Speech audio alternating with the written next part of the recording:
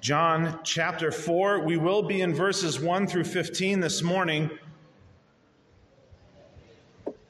There is a curious thing about the Word of God in that it continues, mainly because it is written by a singular author in the ultimate sense, it continues to refer to itself over and over again.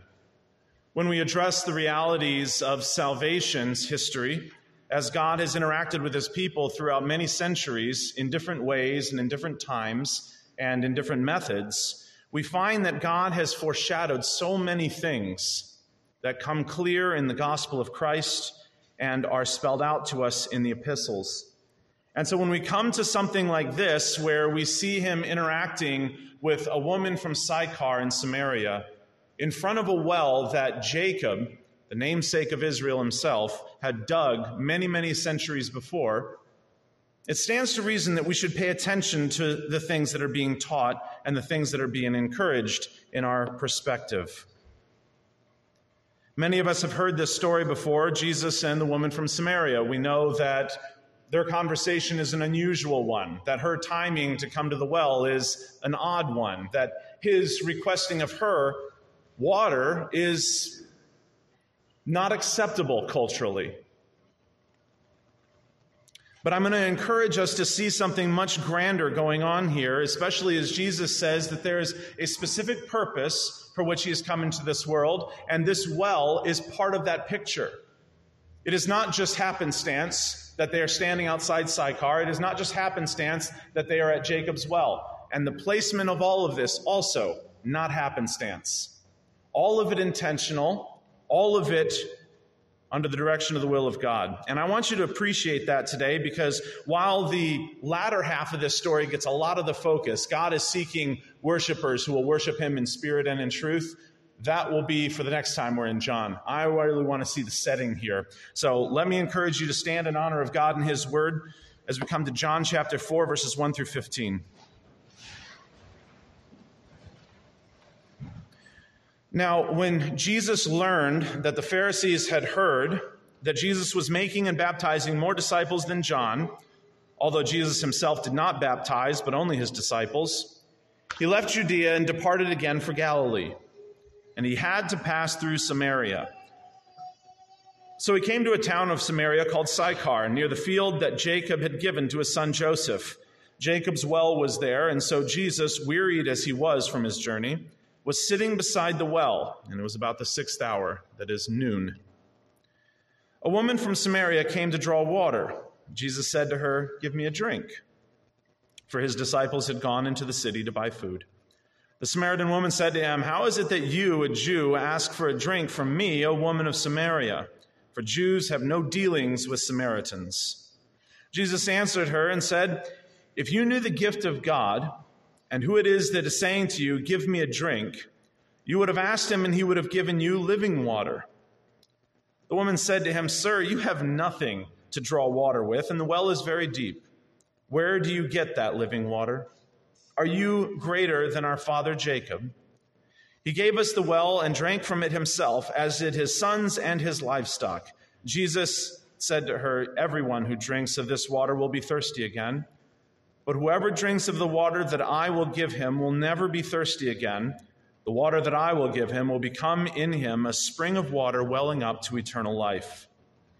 The woman said to him, "Sir, give me this water so that I will not be thirsty or have to come here to draw water." Our Father, we thank you for this passage. It is a tremendous truth that we have found on the lips of Jesus here in these words, that even something as normative as our thirst was designed to push us on to see you. Father, we pray that just as our hunger and thirst for righteousness are satiated in Christ, may our satisfaction come from your word. We pray, Father, as we see the reaction of this woman, we have a similar reaction, to appeal to you for the living water that is without payment, to appeal to you for that which satisfies for all eternity rather than that which satisfies for a time. We pray, Father, that you would delight our hearts with the truth of your word. We know that such delight lays way outside of our natural proclivities. And so we pray that your Spirit illumine our hearts to love your word. We pray, Father, that he also further illumine our hearts to love one another. We pray for these miracles this morning in your Son's name. Amen. You may well be seated. Familiar passage, yes, an easy one to remember from the time of Sunday school, I would imagine, as you're growing up. It's a fine story that teaches of the realities of things we all understand. The need to drink, the difficulties of people that are different than us, and the familiarity of the message of Jesus Christ. But it's something else to behold when it happened right there in person. When Jesus was speaking to this woman, there was nothing in her that expected a strange day or an unusual day. She was coming out, just as she had done many times before, at a time that was unusual as far as for the habits of people in Samaria. She was coming at a time where nobody else would be there. Not the other women from Sychar, not the other men, not travelers, for it was in the center of the day in the middle of the desert. Who would want to be out there at this time? And there you have some of the things revealed to us. Only a certain type of woman would be out there at this time.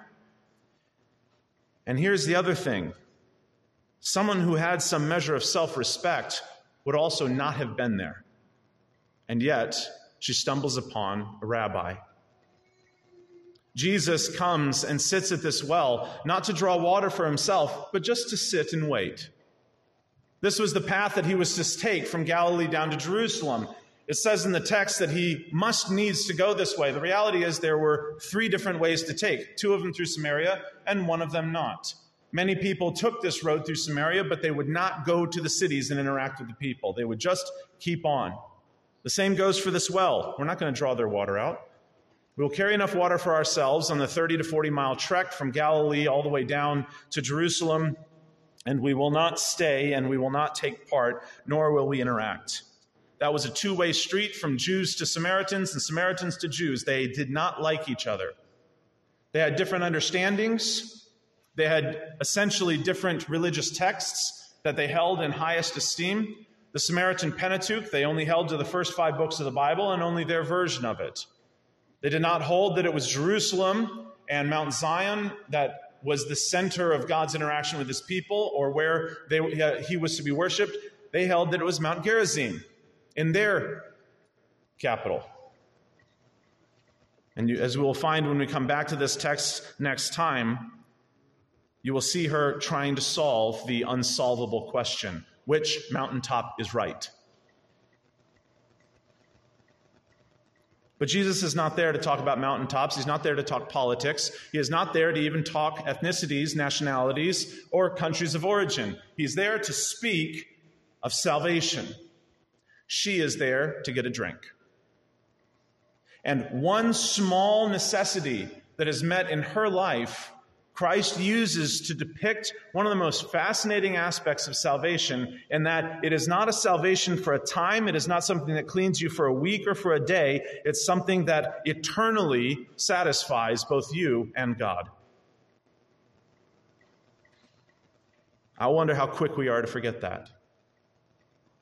I wonder how quick we are to forget that salvation not only has satisfied God's wrath, but it also ought to satisfy our desire. How easy is it for us to put other desires, things that we would prefer, outcomes that we would desire, ahead of the truth and the plan and purpose of God? It was not a culturally advantageous thing for him to pass through Samaria, but it was in accordance with the will of God. He needs to go through Samaria. Now, as we will find out in the following text, many people came to salvation through his ministry and just a few days in Samaria, including this woman. But what we're introduced to her here at the front end is the very reason that Jesus was leaving was, on one side, not to pull from John the Baptist's ministry. While we learned that John the Baptist says, he must increase and I must decrease, Jesus still fully and readily admits, John the Baptist still has a role to play. He is not yet beheaded, and so there is, while he is the forerunner of Christ and has lost many of his disciples to Jesus, as is appropriate, he still has a role to play. He did not want people to imagine that he was against John the Baptist in any way. And so, as we are introduced to the passage, verse 1, when Jesus learned that the Pharisees had heard that Jesus was making and baptizing more disciples than John, and then we get this little caveat, although Jesus himself did not baptize, but only his disciples, Jesus left Judea and departed again for Galilee, and he had to pass through Samaria. And so he came to a town of Samaria called Sychar, near the field that Jacob had given to his son Joseph, and Jacob's well was there. And so Jesus, wearied from his journey, was sitting beside the well, and it was about the 6th hour. So here's the setting. If you're not familiar with Samaria and Sychar and where all this is, if you have a little Bible map in the back, it's an interesting, fascinating place. Sychar is hemmed in on both sides by two great mountains. They show up in the text to Joshua in the story in Deuteronomy. One of them, Mount Ebal. The other one, Mount Gerizim. These two mountains were used after the conquest of all, both Jericho and Ai and everything in the Canaanite districts, to on one mountain call out to everyone on the other mountain all the blessings of God. On the other mountain, they were to call out all the curses of God. Back and forth, they read the law, the blessings, the cursings. That was the historical setting of the exact place where Jesus sat in the valley between them, between the blessings of God and the cursings of God. For both are part of the message. Sychar is placed right in that valley between these two places. Now, I mentioned a few months ago that there was actually an archaeological dig on top of Mount Ebal, and do you know what they found? The oldest inscription of Yahweh and his curses towards people who would not follow his commands. A little lead book. Now, we've never seen anything like that. But that is directly from the time of Joshua. Nothing else has occurred there in such a manner, and it follows the exact patterning of everything that had gone down there. And Sychar was built right between those two mountains. Imagine that, if you would. You live in a valley, and on one side, historically is understood that God's curses come from that mountain, and God's blessings come from that mountain. What an everlasting reminder of the law of God. And so the people in Samaria were not unaware of these things. They were fully aware of them. This was their history as well. Samaritans were not complete foreigners. They were part Jewish and part Assyrian in history, and had set up for themselves a unique role in the northern side of Israel. And they knew this history. And so when they called Jacob their father, they truly could call him their father, for he was. And so could Jesus. And so could his disciples, and so could every other Jew. Trace back to this well. A well that we do not know the story of from the book of Genesis, but a well that makes perfect sense based on what setting and what place it is. So that's the setting. And that gives us a bit of a picture for what's going on here.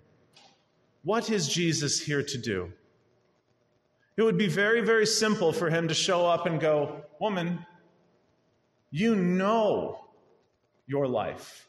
You know everything that's going wrong in it. You know all the different men you've been with. You know that the current man you're living with is not your husband. You know all the error. You know all the curses. It comes straight from Scripture. You live in the shadow of the mountain from which they were proclaimed. And furthermore, you're ashamed of it. You know what time you come to this well. You know why you're here, and you did not expect to run into me." He could have pronounced every curse in the law to her. And yet, what do we find? We find a simple request. Give me something to drink. A temporal need fulfilled, depicting an eternal reality for all the people of this world. Verse 7, a woman from Samaria came to draw water, and Jesus said to her, "Give me a drink. for his disciples had gone away into the city to buy food. Now, I want you to understand, that is very unusual. Jesus had already encouraged his disciples to go into Sychar and buy food. That is not culturally acceptable already. And so when they come back and see him talking to this woman, it is a double frustration. And so they're off buying food in a land that they do not appreciate or agree with. The Samaritan woman said to them, "First of all, why are you talking to me?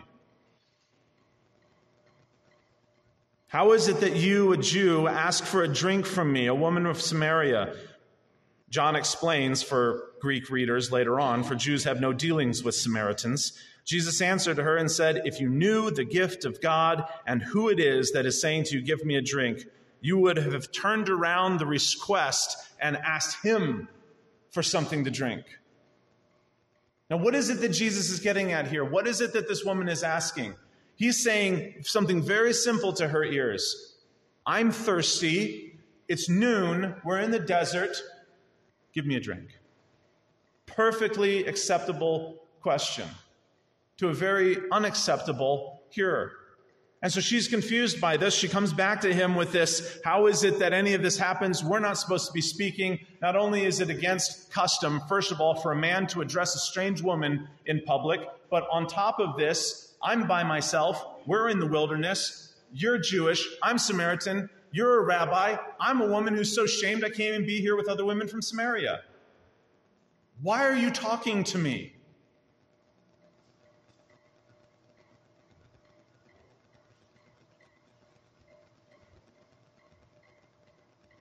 On one side, she knew that she did not deserve to be talked to, and on another side, she did not want to lower herself to speak to a Jewish person. There was pride on both sides of this, Samaritan and Jewish. Basically, she goes, "You have nothing to speak to me about." And what does Jesus do? He defines for us what the right response is to such a request.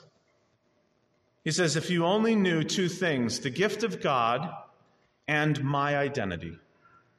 If you only knew the gift of God and who it is that is saying to you, "Give me a drink," you would have asked him, and he would have given you living water. Now, this is a remarkable turn of everything, because the first request was simply for a temporal drink, something that fills a need that is recognized by all people. And she saw herself in the place of being offering to him something else and said, "Why are you speaking to me about these things?" And Jesus says, if you even knew who you were speaking to, you would have asked me for something to drink. Now, to her eyes, what does this look like? You're obviously heat-stroked. You have nothing to pull out of this well to. That well is still there today. It's 106 feet deep. What you going to do? You going to climb down, put it in your hands, climb back up, and give me a drink? You have no way of offering what I need. I have my own bucket, thanks. You see the problem? Jesus is making her confused on purpose, so she listens to him. She thinks she holds all the cards. She thinks she holds the answer that both of them need, and she wants answers from him first before she graces him with a bucket full of water. And so what does he respond with? If you but knew me, and if you knew what the gift of God was, you would have asked me for something to drink. She's not getting it. She says, and I like to hear a little curt phrasing behind what she says here. "Sir, you have nothing to draw water with. The well is deep. Where do you get that living water? Where do you get that water that flows?" And that's really what living water means. It means flowing water that does not end. It's not just a cup or a bowl or a potsherd filled with water. It's rushing water like a river. That is living water. How are you going to do that? You can't even pull up tepid water. You can't even pull up a cup of water. How could you possibly offer me a river that doesn't end, whose banks expand out and bring growth from everything around it? Verse 12 is just the most fascinating. It's where we've been making a beeline to. In Greek, it sounds much more like this: you're not greater than our father Jacob, are you? It comes with this terse negativity. Do you actually think you're better than Jacob? Do you actually think you're better than the person that dug this well? The person that dug this well was only able to make stagnant water in the desert. You're telling me that you're offering me a river of water. You must be better than the person that's dug this well. What do you have to say to that, you random person on the road at noontime in the middle of the desert, asking from somebody who's not going to give you something with nothing to draw water with, offering a river of water? Do you think you're better than Jacob? Do you think you have this all figured out? Do you think you have living near Sychar figured out? Because I'll tell you what, nobody does. We live in the shadow of the blessings and the cursings of God, and you think you're better than our Father.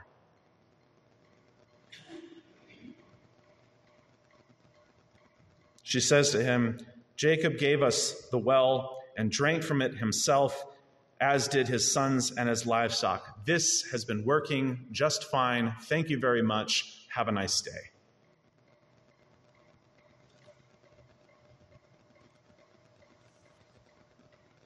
Isn't that all you want from a well? Isn't that all you want from thirst? To be able to have a place to go, to quench it when you need it, to not quench it when you don't. It doesn't bother you. It doesn't charge you any taxes to use it. That's probably because that well wasn't in our land. It's not on any basis inconvenient, although the time that we come out to it, sure, it's a bit inconvenient, but the reality is it never stops. It always has water for us. It's enough for us. This is everything we need. You have no way to even take advantage of it. And she says to him that he drank from it, Jacob drank from it himself, his sons did, all his livestock did. This has been good enough for us for all of these years. And Jesus points out the main problem with temporal thirst. You can drink from it and quench it, but it's going to come back. Everyone who drinks this water, Jacob himself and his sons and his livestock and you and everyone else in your town that you're ashamed to be with and everyone else that has ever drank from this for the past 1,500 to 2,000 years that well had been sitting there, every single one of them thirsted again. That's the problem with temporal thirst. You never drink enough water to where you go, you know what? That's enough water for me for the rest of my life. I'm good. You're going to find out that in about a day's time, maybe a day and a half, if you really hold out or if you really overfilled yourself, you're going to be thirsty again. And what Jesus does is take something that every single human knows, that the solutions that we have made for ourselves do not last. The way in which we have sought to avoid the curses of God and to fulfill the blessings of God does not last. Our desire to make up our mind to follow the law of God does not last. As we make up our mind to do better next time, how many of you have recognized the weakness of your own flesh and done worse, or done the same, or the same thing without count? Next time it'll be better. And some of us even have the gall to put that into our repentance. I'm sorry, Lord, for this. Next time it will be better. Do not add lies to your repentance. For we understand that the nature of this world shows us that we do not have what it takes to bring about what these things require.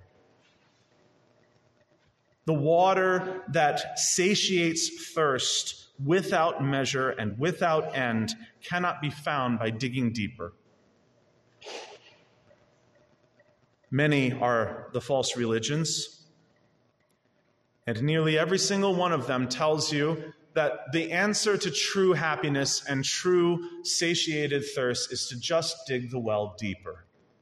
More water. Come out to the well more. Pay attention to the laws more. get more accountability partners, more things, and you too will fix the problems that plague you. And Jesus, of course, is using the metaphor of thirst as sin and guilt, and water as the metaphor for salvation. And let us not miss that picture. It is not just Jesus being kind to a woman that he didn't have to be kind to. It is Jesus displaying the gospel that was going to go and start from Judea to Samaria to Antioch to the Roman Empire to the uttermost parts of the earth. Notice that the reality of what Jesus is speaking about is saying, this is not something that you just come here and you drink from this well. What did Jesus say? You are right in saying that I have nothing to draw from this well. I don't need this well. It's not that I don't recognize the importance of this well, the importance of Jacob, the namesake, his sons, or any other thing. Those things played their role, as does this well. But so does this day. And as he's sitting there to interact with her, he's saying there is a reality that water and that thirst pictures, that we find in salvation, that we find in guilt, and that we find in an ultimate solution whereby we do not have to come back again. How many of you share the experience? That temptation to think that, well, I've done everything good for a few days, and so God must be more happy with me now.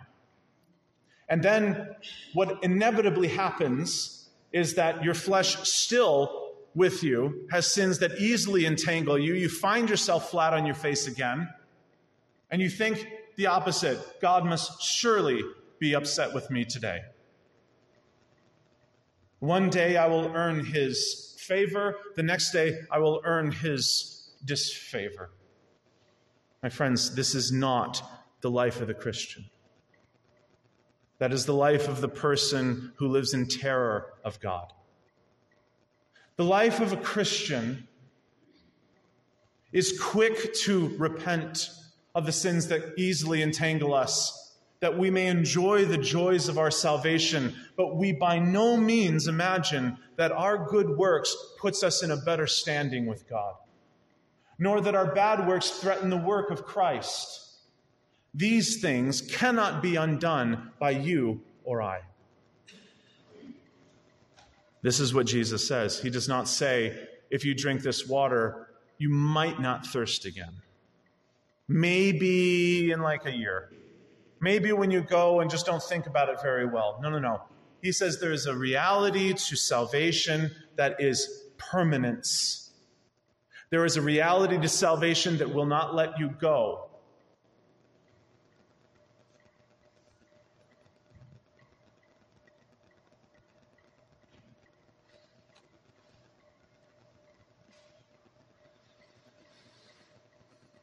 And so he says to her, whoever drinks of the water that I will give him will never thirst again.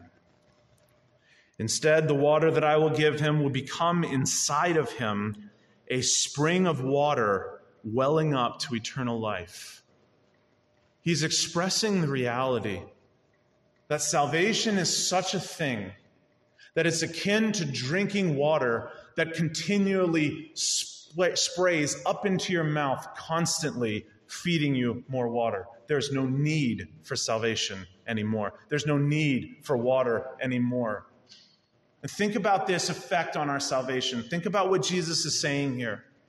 What is the way of mankind but to think that he can improve himself by doing good things? It's every false religion in the world. And what Jesus is saying is, look, woman from Samaria, you too are following this.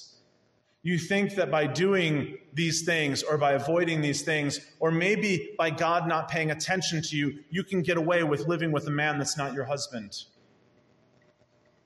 Not so. Salvation is not by hiding from God. Salvation is not by avoiding his displeasure.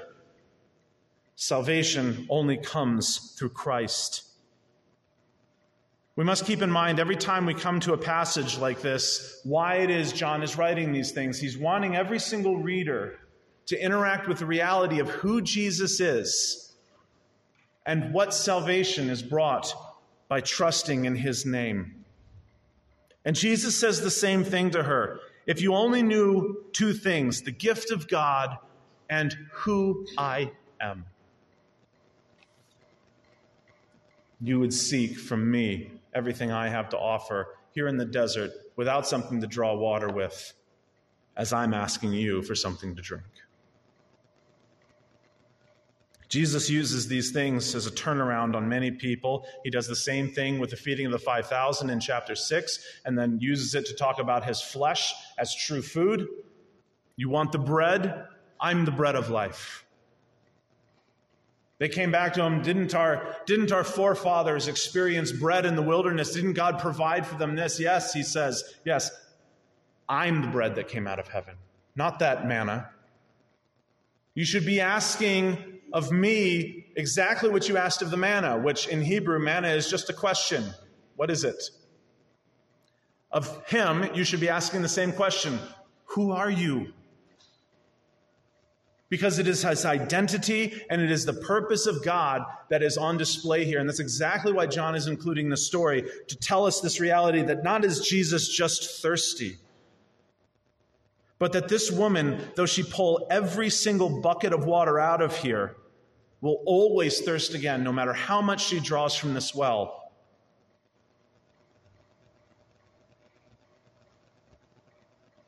A fascinating thing about the Samaritans is that the only part of the scriptures they paid any attention to was the first 5 books: Genesis, Exodus, Leviticus, Numbers, and Deuteronomy. That's it. Their own version of it, we still have it. But they missed the prophets, the Psalms, the histories, the writings. They missed all of these things. And so what were they going to be looking for? What were they going to be paying attention for? They were just going to be looking to their own lives for salvation, and what's going to come of it? Nothing. And Jesus uses this picture to say the same thing. You're going to try to find salvation here in the shadow of these 2 great mountains by saying, I want the blessings of the Lord, or at least I don't want the cursings of the Lord. Maybe I will just live and quietly not be noticed and let my sins go to the wayside. And if nobody else notices, maybe God has turned a blind eye. And what does Jesus say? Don't you know who's sitting in front of you? You spent your life trying to avoid people that would put you to shame because their lives are better than yours, and yet here you run into God in the middle of the desert by yourself. Good luck hiding from him. And he's asking you for a drink, and you mock him. You don't even have anything to pull out of the well with. You're not greater than me. You're not greater than Jacob. You're not greater even than his livestock. That is what she is saying.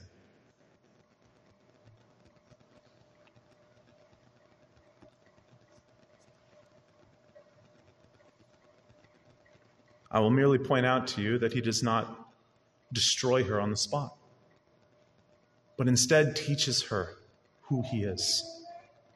And this is why this story plays such a central role in the Gospel of John. It is John showing us who Jesus is, because the reality is all of salvation twists and turns on the identity of Christ. If the Messiah was just going to come into the world and be a political figure that was going to set up the throne of David, just as David did, and unify the kingdom once more, even maybe those people from Samaria unified with the people in Judah, that would be a salvation far past anyone's expectations. And yet what has happened? But a salvation that pays attention to no border, that does not stay in Jerusalem, and doesn't just go to Samaria, and doesn't just go to Judea and the wildernesses, doesn't just go to Capernaum, doesn't just go to Antioch, doesn't just go to Thessaloniki or Athens or Sparta or Rome, but goes to the uttermost parts of the earth with full disregard of who your father is, or who my father is, or what country we are, or any language that we speak. God sets in his mind that he is going to save his people from their sins. And nothing is going to stop him. And what Jesus is saying here is, every single thing I'm about to tell you, woman, is dependent on the gift of God and my identity. And I want to encourage you as you share the gospel with those in your life. Those are the two things that we also share. What is the gift of God, and who is Jesus of Nazareth? If our gospel message is something other than that, we're going to find ourselves encouraging people to drop a hose down the well and pull up water for themselves from the law of God. Fix your life. Do something better. Let me give you Jesus as an example. None of these things will satisfy. You will have to keep coming back to that well because you will find yourself thirsting again. Salvation is trusting on Christ only. For salvation from sin, for righteous fulfilling of the law, for joy, for peace, for kindness and faithfulness, all of these things are owed to Christ. And none of them are owed to us. And Jesus uses the picture that he has already equated with the Holy Spirit, this picture of water, and saying, if someone comes to me for this quenching, they will never, ever thirst again. But what comes to them will spring up in them and well up in them, is actually the terminology, a spring of living water, a river inside of you whereby you never have to drink again. Is that not what the Holy Spirit has done for us? Speak to our hearts that we are the children of God, by which we have every right to call out, Abba, Father. You are our God. And it is only by the Holy Spirit that we are able to claim such a thing. It is not because we have made our lives acceptable. It is not because we have avoided sin enough, because not one of us has. It is because the Holy Spirit testifies to our hearts. We are the children of God. Only by Christ and only by what he has done. And he will give his Spirit as a down payment for those who trust in him, that they may not despair or thirst or walk guiltily into the presence of the eternal ever again. Instead, they are satiated, and so is God. Satisfied, and so is God. He says, everyone who drinks of this water will be thirsty again, but whoever drinks of the water that I will give him will never be thirsty again. The water that I will give him will become in him a spring of water welling up to eternal life. You think this well is so great? Let me give you one inside you. Doesn't that sound better? I mean, coming out to this well, a place of shame that she has to come by herself where it's beating down hot to draw out. You ever pulled a bucket of water from 100 feet down? It's not fun. To do it by yourself, less fun. To do it in the heat, less fun even than that. To do it for someone else, even less fun. It says, what if I could put a well inside you where the water just flows and the need goes away, as does the shame, the guilt, and the thirst. There's a tremendous song, I don't recall the title off the top of my head, that calls Jesus the Lord of our shame. And is a remarkable title. And it's pulled from passages like this, where it talks about the reality that we should never imagine that our sin is small simply because we want to hide it. Let sin be as magnificently horrific as it is. Do not hide from it. Do not hide it. Do not cover it. Christ is the Lord of our shame. And we'll take it to the cross, and we will never thirst again. Without Christ, I am ashamed of many of the years that I have walked this earth. With Christ, I do not walk in shame. We do not walk in defeat. We do not walk in the darkness, trying to find some way to be happy for another day or another 2 days or another 3 days. Those thirsts, those needs are met only in Christ. And to demonstrate that she misses the story, the woman said to him, "Sir, that sounds really convenient. Give me this water so that I will not be thirsty or have to come here to draw water." I wanted to do this entire passage in a single sermon, but it would be an hour and a half. And I didn't want to try your patience. But the rest of this story sets up the reality that as soon as she says she wants this water, where does Jesus go? But her shame. Go get your husband.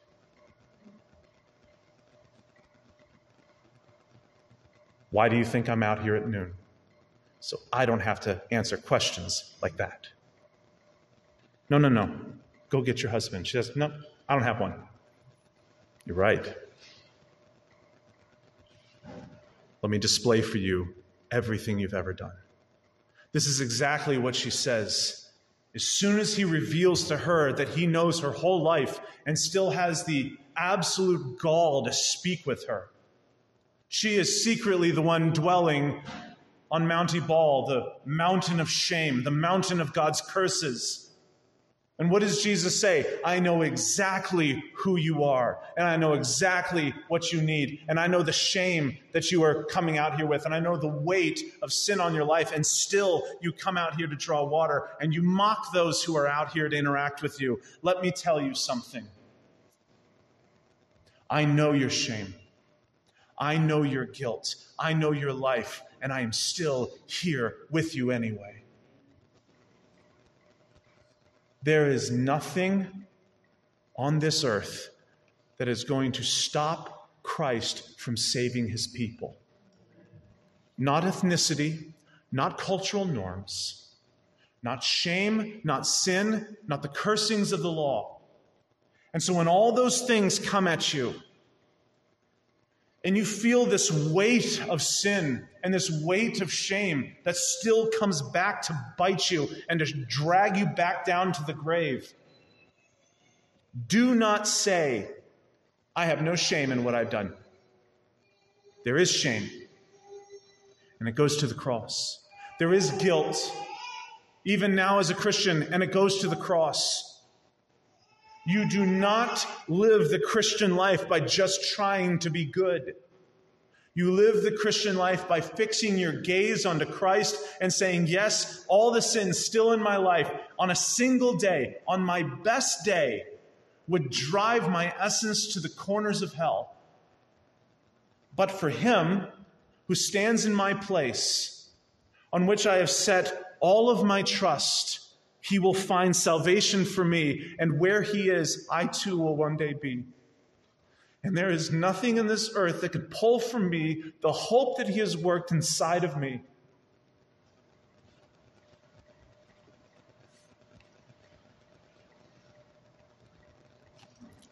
There have been many people in my life, and I imagine in yours as well, that have tried to establish my steps through shame and through guilt.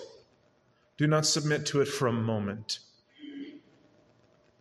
Establish your steps by the path to the cross. Take up your cross, whatever it is, however difficult and however frustrating. Do not set that cross down for a moment. Do not walk another path because it's easier or level. Walk the path to the cross, because do you know what happens at the top of that hill?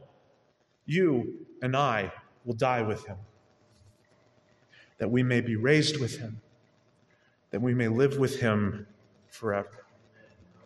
Our Christ walked a very inconvenient road to teach us that this morning. And he sat in the heat of the day so that we could hear the message of the cross before the cross was on anyone's minds. It is the gift of God. It is the person of Christ. Do not move your gaze from him for a moment, lest the darkness envelop you. We will return to this story. It is simply an overwhelming story to read all at once. But satisfy yourself to say, the Father is seeking people to worship him in spirit and in truth. And Jesus, as he identifies himself in verse 26, is the one who has come to make that possible. Who cares about the top of Mount Zion? Who cares about the top of Mount Gerizim? We have the temple of God walking around in human flesh. And this morning, my friends, for those of you who have placed your faith in Christ, are part of the temple of God made of living stones assembled here this morning, in which acceptable worship, carried out by the Spirit of God, is made. The word of God is heard, and the promises of God are hoped in. I pray for all of us this week that God would settle our feet as we walk the path that he has set for us. No matter what it will cost, no matter how frustrating, no matter how difficult, look to Christ for salvation. Look to Christ for solidity. Look to him for satisfaction, and find it no other place. Do not find it in days of ease or of comfort, but find a faithful God in the hardest of times and in the easiest of times. For Christ will walk with us both. Let's pray. Our Father, what is leveled for us at the cross is unimaginable to our ears.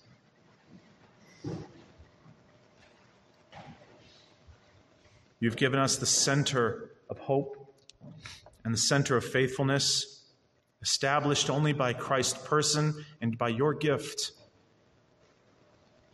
We pray, Father, as these things delight our minds, they fill our hearts. May all within the sound of my voice know this salvation. And do not seek to come back to the law as a way to satisfy you or themselves, but come to the law that you have called out on these mountains, both your blessings and cursings, and to live in the delight of doing them as fulfilled works on their behalf. That the law becomes for us, as your word says, a law of liberty. That the gospel becomes the center of our joy. And that our fellowship fill our expectations with what we will see in heaven. Our Father, we pray that you delight our hearts this day with your word. In your Son's name.